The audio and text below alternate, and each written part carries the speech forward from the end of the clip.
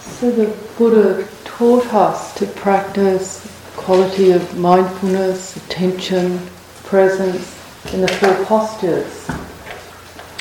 So this morning, it's just part of setting up the beginning of our retreat. I thought to just briefly talk about the other postures.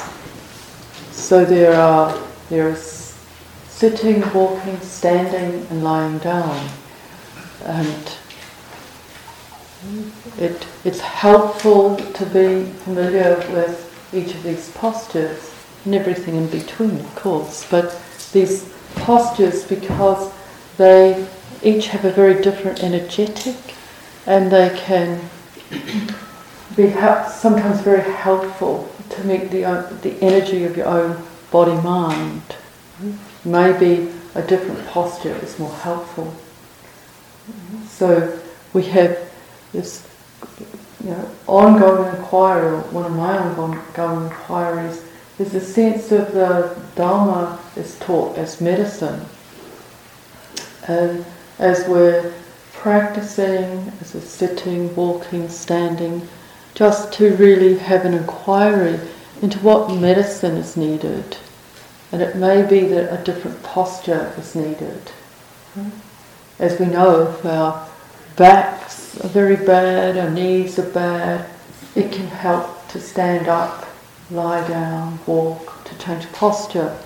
So the encouragement in the retreat is to be responsive and reflective on this, respecting others in the hall, but knowing that it's not all about sitting still on a cushion. It's about the breadth of cultivation. So one of the postures I see as most important is lying down. Now the etiquette in the hall is that we don't, unless someone's sick, but we don't use this as a place to practice that posture. And clearly, just simply because of space, it could get very congested and confusing. But you each have dwelling places, so my encouragement would be that you do use this posture, even if only at the beginning and end of a day. So it's one of the hardest postures because it's very hard to remain alert and connected. Sometimes actually what we do need is a very good sleep, and that will be the case for many of you. But it's also to learn to be able to use the posture and remain awake. So, as I say, you have to know for yourself what is needed at a time. But in my work I was doing when I was in Australia was with the palliative community, and if ever there'd been encouragement to practice lying meditation, it was that. Just knowing that when we're very sick, when we're dying, most of us will be lying down. And what happens if you can't reflect, if your mind just goes completely out of control and you can't remain mindful. And if you can, the tremendous blessing, how liberating it can be. So I'm going to actually illustrate, because otherwise everything's always just conceptual. So there are two ways of using lying meditation. There's the classic posture that the Buddha took when he was dying. So why I'm going to illustrate is because it's helpful to be deliberate in your posture. So something in you knows, oh, yes, I'm doing lying meditation. Yeah? So a bit like we use a formal sitting posture, often mudras, hand positions, that we're just signalling to ourselves that, oh, this is what we're doing at this time. So classically, you could lie like this, so the head is up on the hand, You'll see the Buddha Emperor's in this posture. The hand is along the right hand side of the body. Now, as you can see, this posture takes quite a bit of energy to keep the head up on the hand. And so at times that can be very helpful, but the other way to do it, of course, is to have the head on a cushion and just have the right hand under the head. And once again, you'll have seen images, of the Buddha in Parinibbana, like this. Yeah. So to take a deliberate posture. For some people, this puts too much stress on their skeleton. If you've got, each person will have to know for themselves, but most of us are at an age where we've got one thing or another that hurts. The other way to do it is to lie with the legs slightly up or supported by a bolster or cushion or something, and the hands out. Right? So choose something deliberate, I would suggest. Certainly in the beginning, because the tendency is for the mind just to wander off. The energy level lowers, the physical energy, and the mind can just scatter. And most of you will know from having been sick just how hard it is to maintain mindfulness. The mind just goes everywhere. And to have cultivated a capacity in that posture is very helpful. It's not that if we're very sick, the mind won't go everywhere, but we can be present to that. We can start to see what's pushing the mind around. So we start to wake up to what's going on. We're not in this experience people talk about of feeling completely overwhelmed and tortured by the thoughts that are going through their mind. The mind has just been completely overrun with anxiety. So to have the capacity to be present to that is liberating. We can really know the conditions. So the other wonderful thing about line meditation is for most people it has a lot less stress and strain in it. And so if you find the mind tends to be agitated, sometimes taking that gentle, quiet posture just allows everything to settle.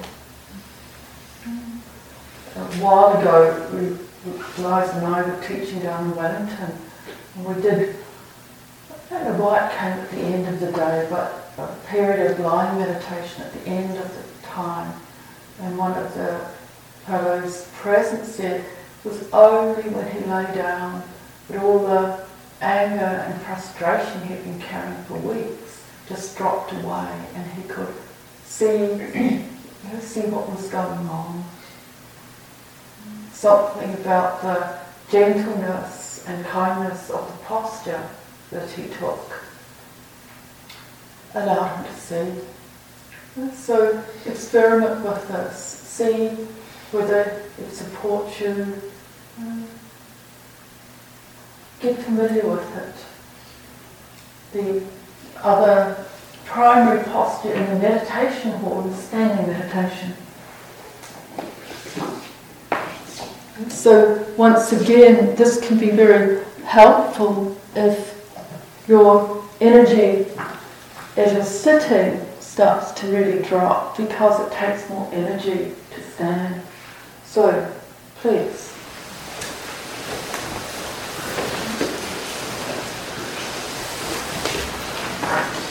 So you're better to come forward off your sitting mat, just because to have the stability of the floor is helpful. And we stand, once again, if we can, we take it slightly formal posture, just so that we have a sense of composure. And the feet are about hip width apart, knees slightly relaxed. And we're standing in a way that the shoulders are open so that the whole chest is freed up. Relaxing the stomach, This is different from a Tadasana yoga posture where you might hold the stomach here. This is relaxing so that the breath can be filled through the body. The arms are released from the sides, we're not pinning them in. The neck, the head, just checking the alignment. Sometimes it helps just to tuck the chin a little, so you have a sense of the length of the back of the neck. Other people imagine a little string from the top of the head holding them up. So a sense of really being upright, available, standing. A very strong, stable posture. And we feel the elemental quality of the body as we do in sitting, weight, the body, pressure of the feet on the earth. So the sense of a body standing on the earth, earth meeting earth, and the uprightness, the quality of the space around us, great, so that quality of air and sky above us. So we're standing at this meeting place, this elemental experience. And whatever stress and strain occurs, we just keep breathing it out through the feet with this quality of relaxing, opening, coming more fully into presence. With your eyes, for some people they're comfortable with them closed, for others if your balance is a bit uncertain, have them focused. 6 or so feet in front of you, so the eye consciousness is not activated.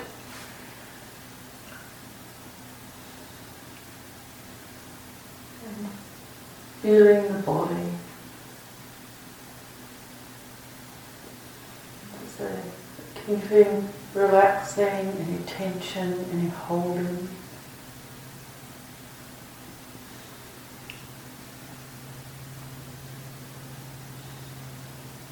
Awake to what is present.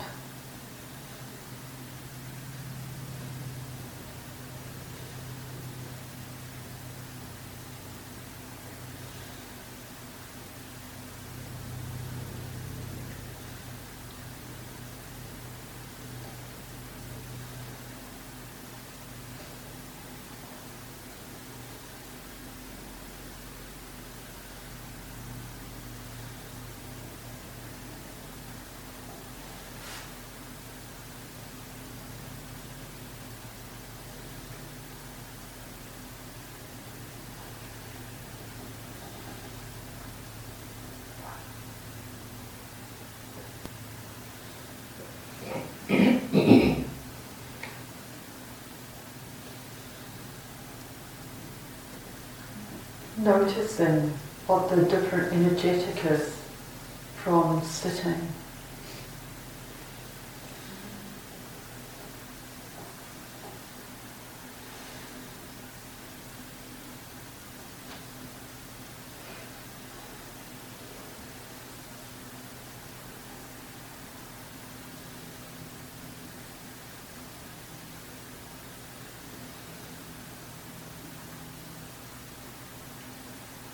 The same way as with sitting, we're letting the breath come, letting the breath go.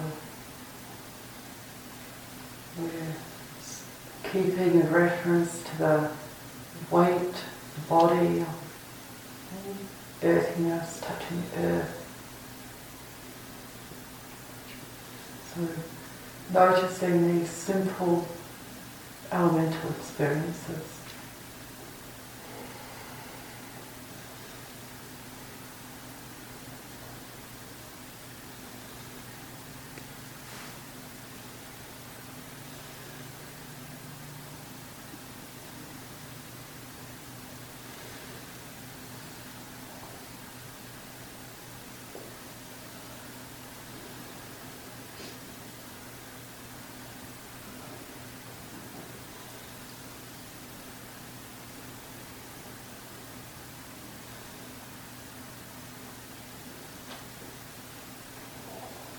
The body tends to start tightening, the belly starts tightening, small of the back, just notice.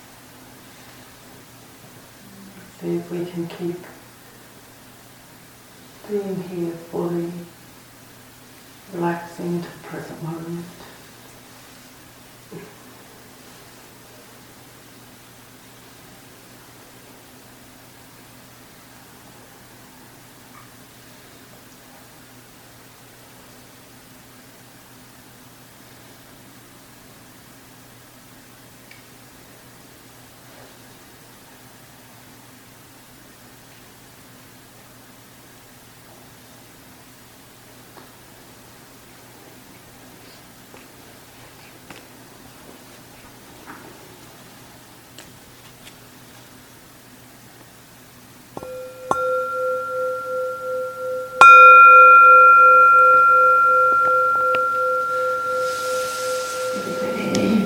The other posture that you're encouraged to cultivate over this time is walking meditation. So people have practiced in a range of traditions, so some of you will have a walking practice you want to continue to cultivate.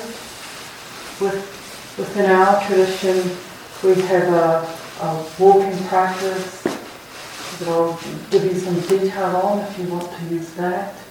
So it's the sense of having a very natural pace of walking and usually selecting a walking space of about 20 paces, 15 to 20.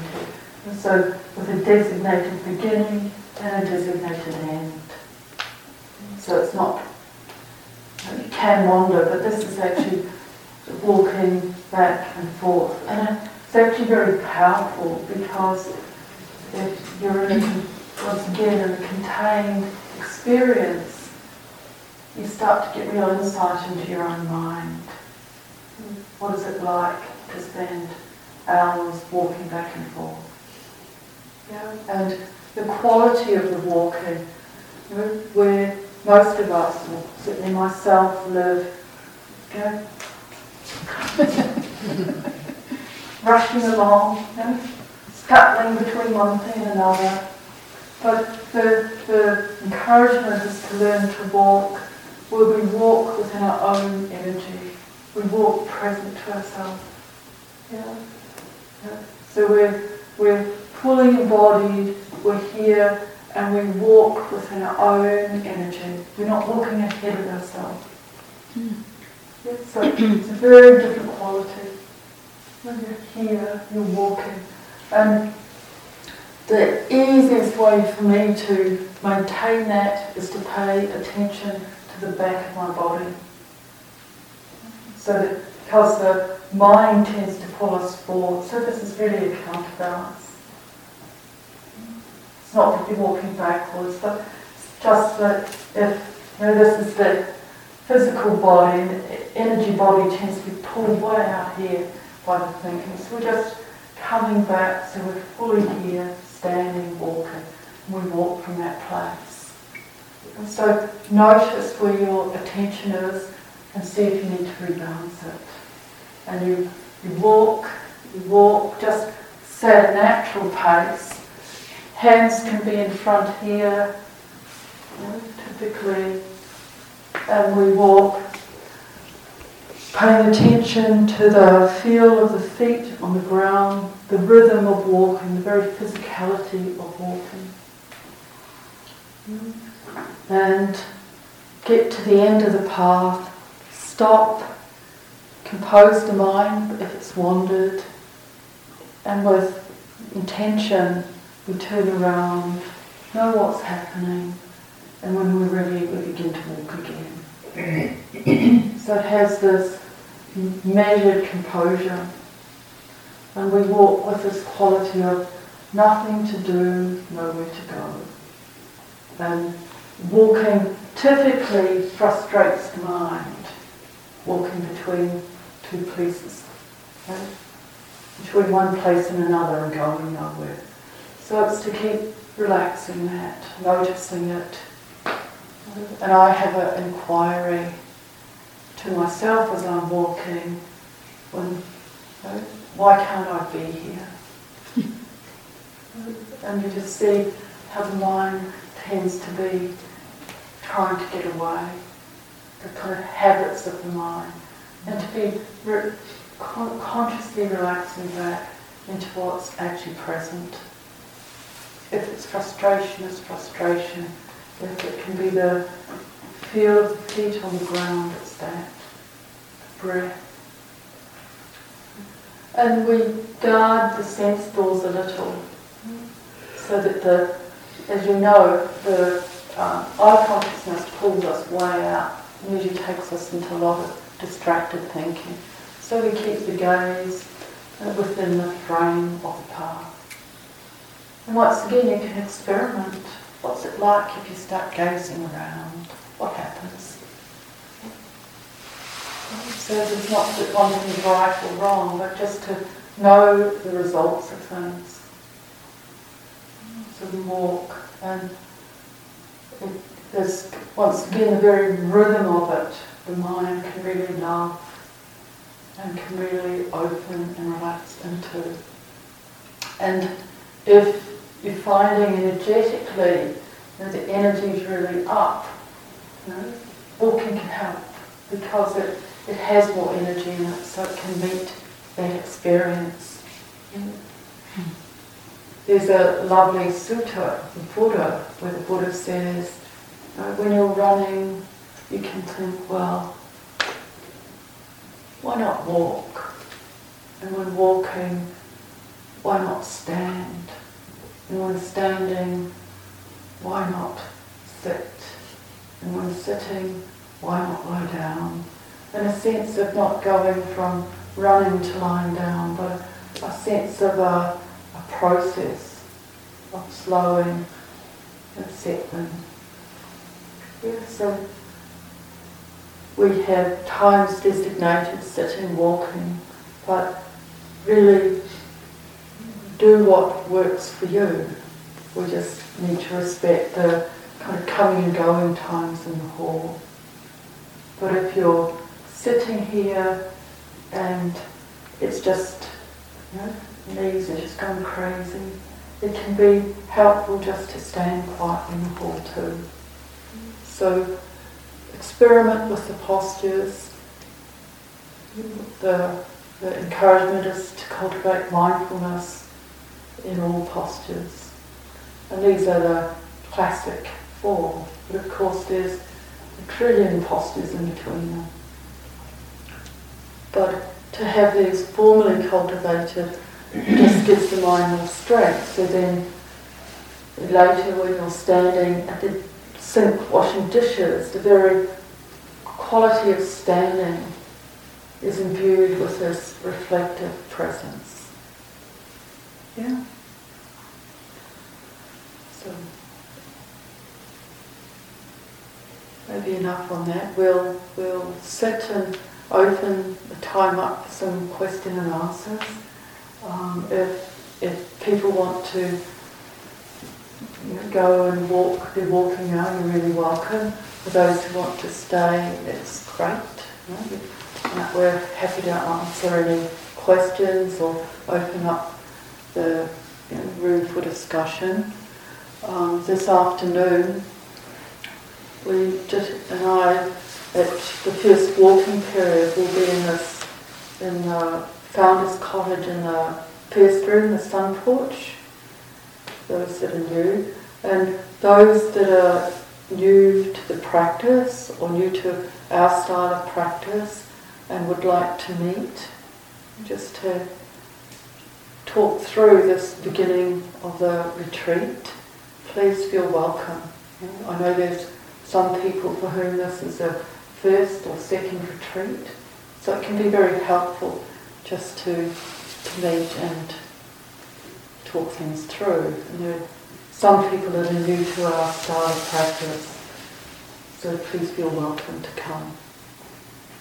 Anything else about that? Just to emphasise, that's the first walking period. Yeah, which in is the afternoon. 2:45. Alright, so those who wish to please sit, and those who want to go up for the walking period, please feel welcome to.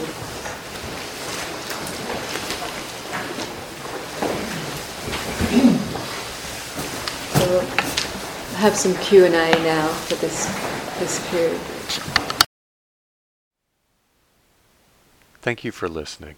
To learn how you can support the teachers and Dharma Seed, please visit dharmaseed.org/donate.